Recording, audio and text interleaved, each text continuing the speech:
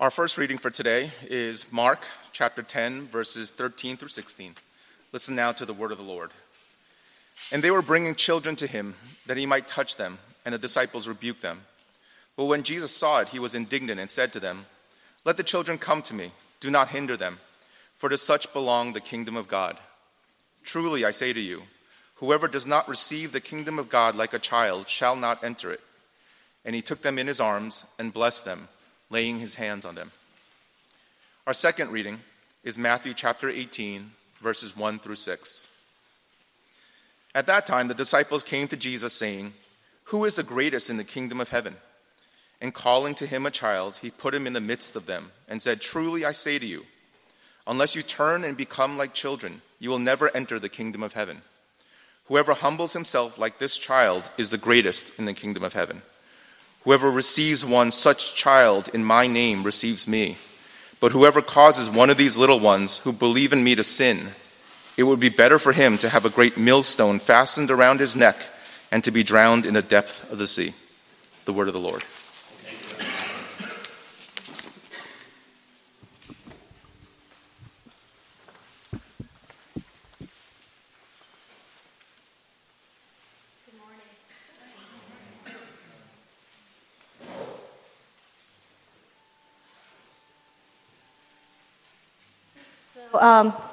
I have the privilege of worshiping with the kids and preaching the gospel to them every Sunday. But rarely do I get to join you all in worship to God. So I consider it a great privilege to share the good news of Jesus Christ with you this morning. I love that song, by the way. I've not heard it in years, so thank you. That was very comforting. Okay, so visualize with me this morning the scripture that John just read for us. Imagine with me Jesus as he's teaching and like a throng of people who have gathered because of him. Imagine his disciples who follow him. They're like guards, really. See his disciples who have left life as they knew it. They left it all behind because they believed that what Jesus taught them gave them life. That this human who seemed so impossibly not human in his authority was proclaiming the good news to the poor. This Jesus was binding up the brokenhearted. He was proclaiming the freedom for the captives and releasing those who had been oppressed by the forces of darkness. This Jesus who bestowed upon these disciples something, which they, at the time, just couldn't quite pinpoint what. Something akin to perhaps what the prophet Isaiah wrote. That is, that on their weary heads, a crown of beauty instead of ashes would be given. That these lowly men, who must have been world-worn, tired of all the ups and downs of life, the harshness of the grind of daily living, to these lowly men of no real social repute, that to these was made available hope. To these lowly men was made available Jesus.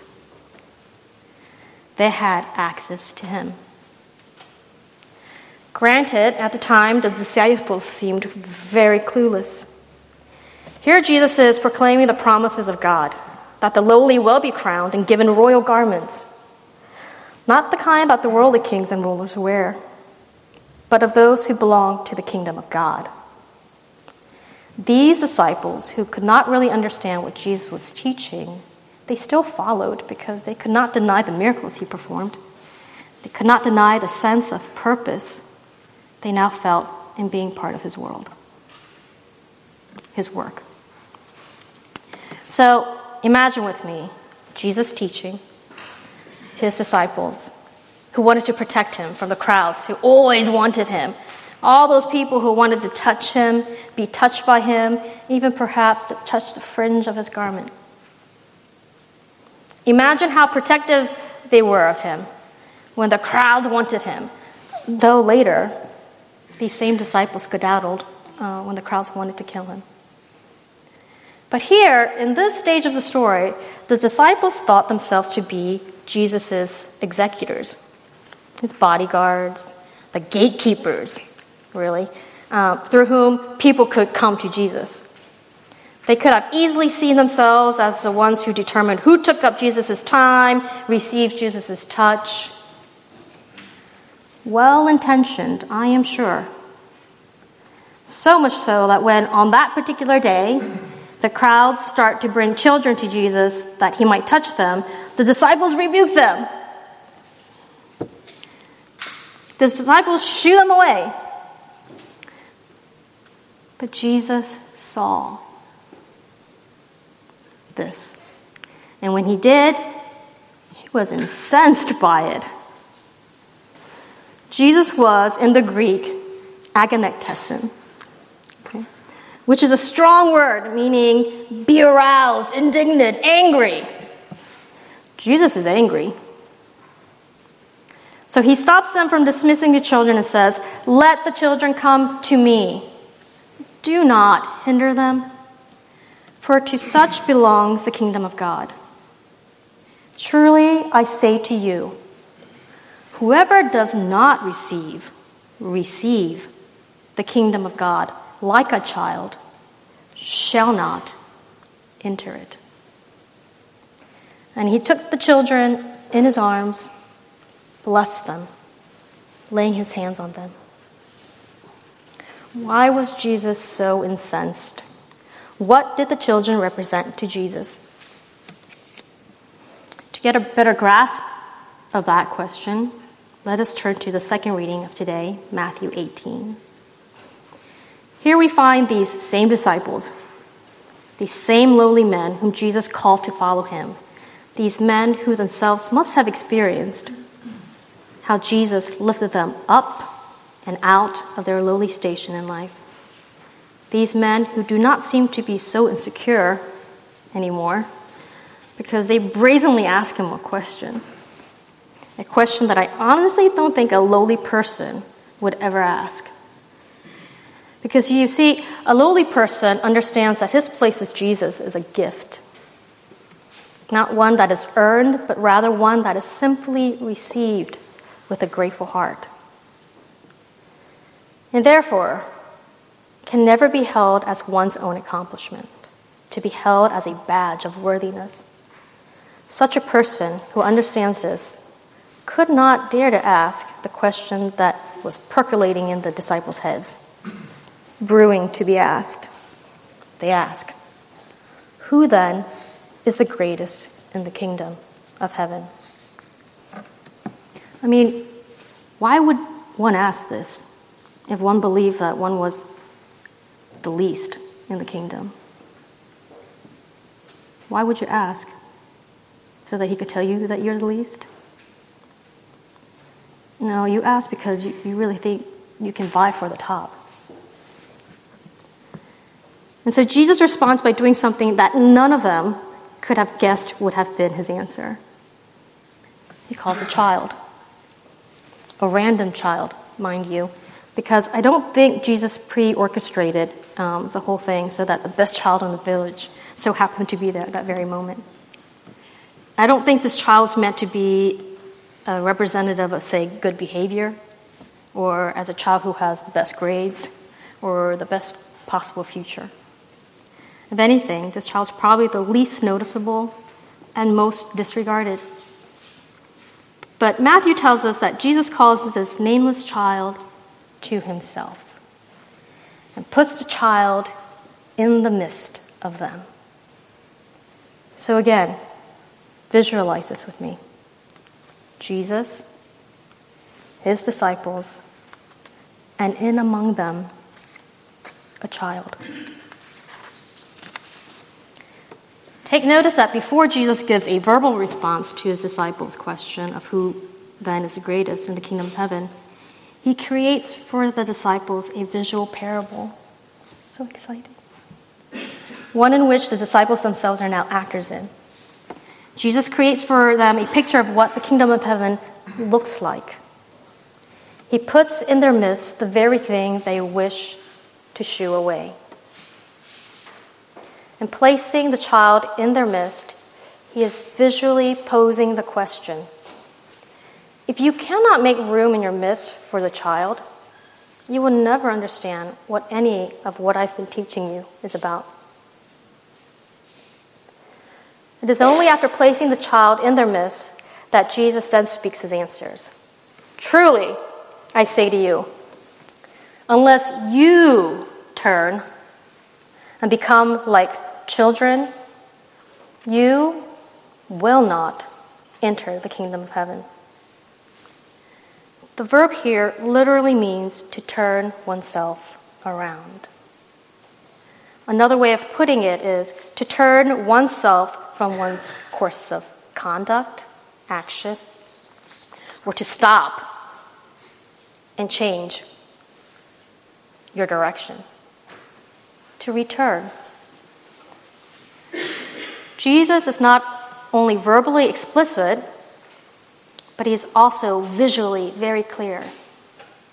If you don't include the child in your assumptions about what God's kingdom is, and therefore if you cannot turn yourselves back into the lowly position of children, then you will not enter the kingdom of heaven. You will actually lock yourself out of what it is. Then Jesus continues and says, Whoever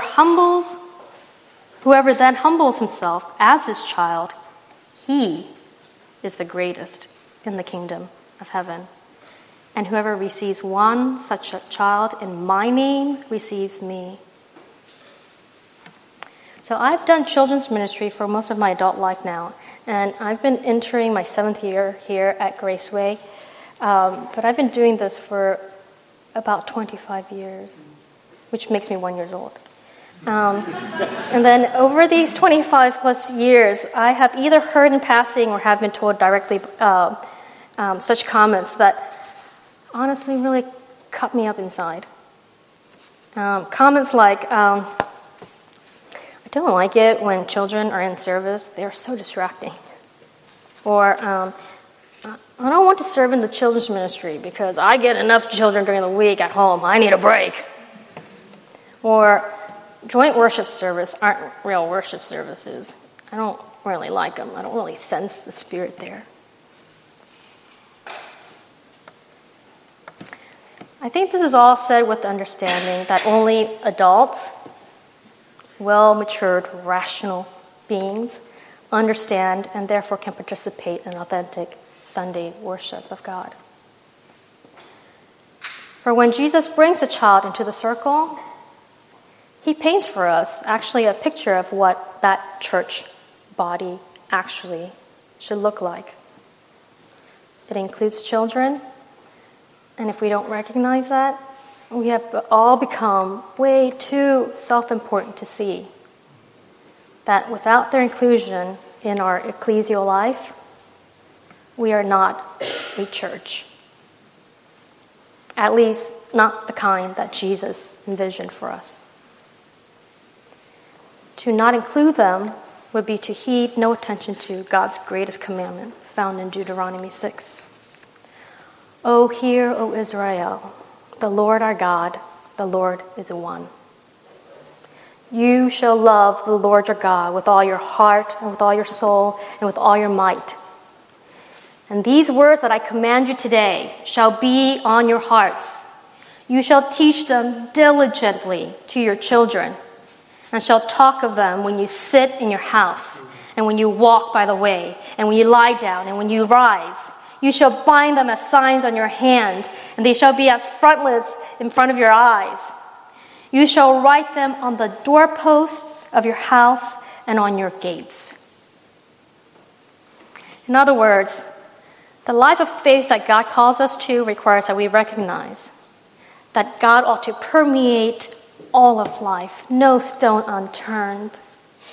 And paramount to this means that we have to recognize that children and those who take the lowest prong of any kind of social order are part of life.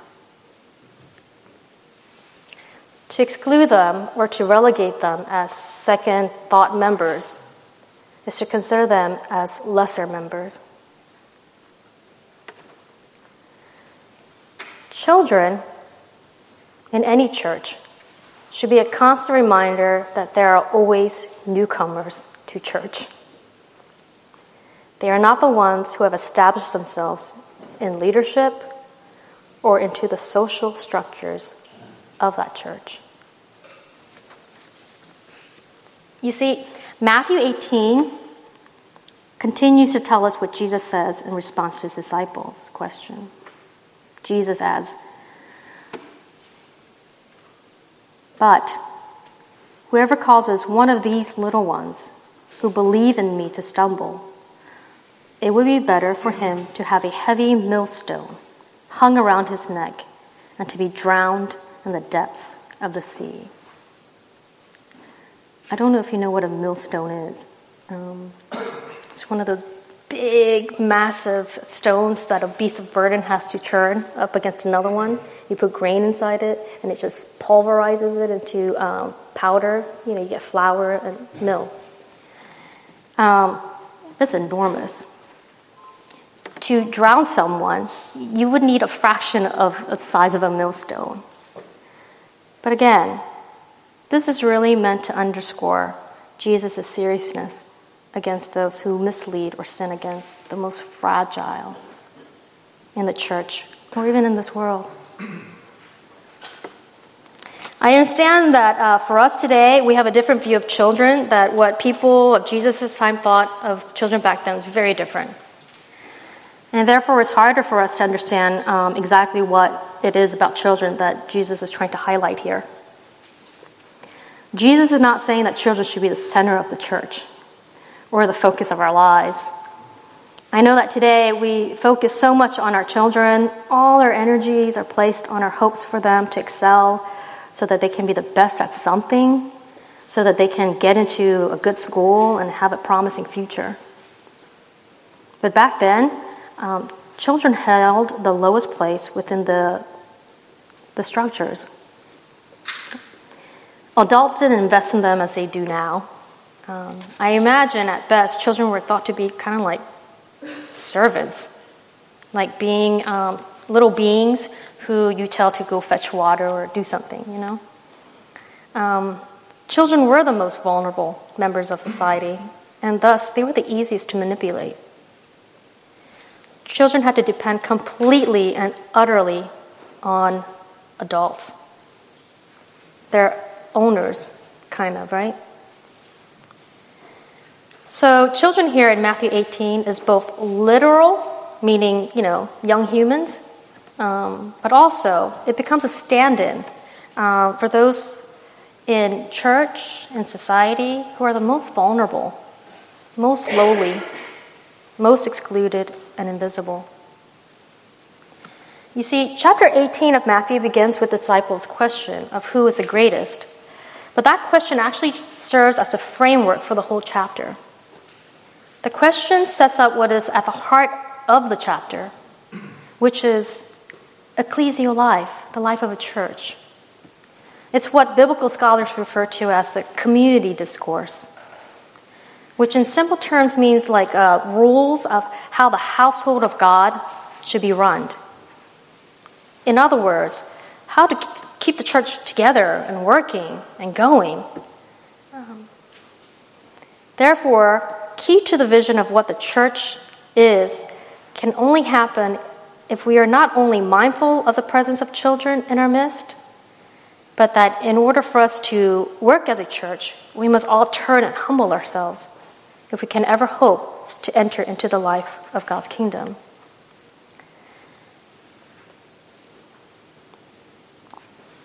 After the disciples ask their question, after he answers it, you will find that Jesus tells us more ways, or how to take care for the church. Immediately after, he says to us, if one of 99 is lost, don't let him go. It's our responsibility. Go after him. Don't forget him. And focus on the 99. They're safe and secure.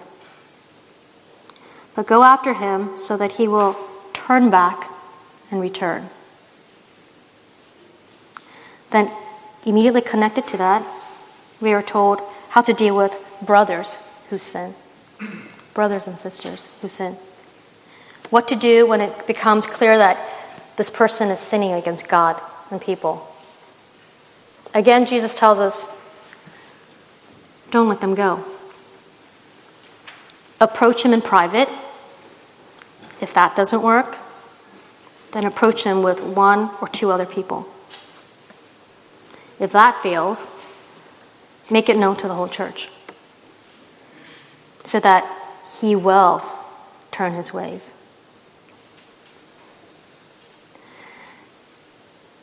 Believers, we are responsible for one another because this is the will of God, that we love one another. The chapter ends with the parable of the unforgiving slave. The slave who is too righteous in his own eyes that he cannot see his own folly. When he owes his master an insurmountable debt, his master takes pity on him and forgives him his debt. But when a fellow slave owes him a pittance in comparison to the debt he himself was forgiven, he is unwilling to forgive his fellow slave of his debt and throws him in prison until he shall pay him back. This unforgiving slave lacked the humility that Jesus is speaking of. The humility that is necessary if you want to be great in God's kingdom. That is, the slave lacked the ability to see himself for who he really is. He had been forgiven a debt he could never have paid down. The act of mercy bestowed on him does not change his conduct, however. He is unable to see that he is a child at the mercy of his master. But his master responds with forgiveness. He forgives him his debt. The slave does not understand the magnitude of the debt he was forgiven. He cannot, in turn, do the same for a fellow slave.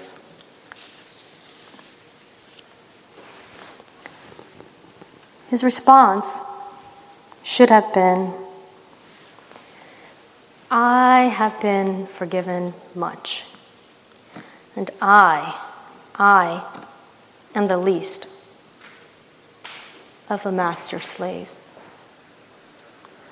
Instead, he counted what he felt was owed to him and thought himself higher than he really is.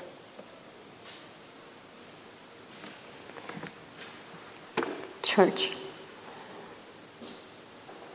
how serious do we take Jesus' words here? Oftentimes, I really think I make too light the kind of radical change that God requires of us. Do we take his words seriously enough that we actually discipline ourselves and discipline each other when we have become stumbling blocks? True faith commitments take radical choices to maintain both our individual and corporate life here at Graceway and in the larger global church. But we ought to do what the unforgiving slave could not do. We ought to turn from our ways. We ought to humble ourselves as children. Unlike the unforgiving slave, we can look to our Master, Jesus Christ, and do as Jesus did for us, who did not come to be served, but to serve. This is what the disciples could not see, even though they were with him. Before their very eyes was a master who lived by example. Jesus Christ, who, though he was in the form of God, did not count equality with God a thing to be grasped, but emptied himself by taking the form of a servant, being born in the likeness of men. And being found in human form, he humbled himself by becoming obedient to the point of death, even death on a cross. Therefore, God has highly exalted him and bestowed on him the name that is above every name, so that at the name of Jesus, every knee will bow, in heaven and on earth and under earth, and every tongue confess that Jesus Christ is Lord, to the glory of God the Father. Will you pray with me?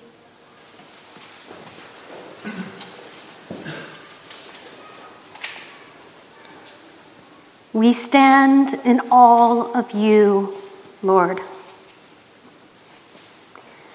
As the psalmist writes, from the mouths of children and nursing babes, you have ordained praise on account of your adversaries.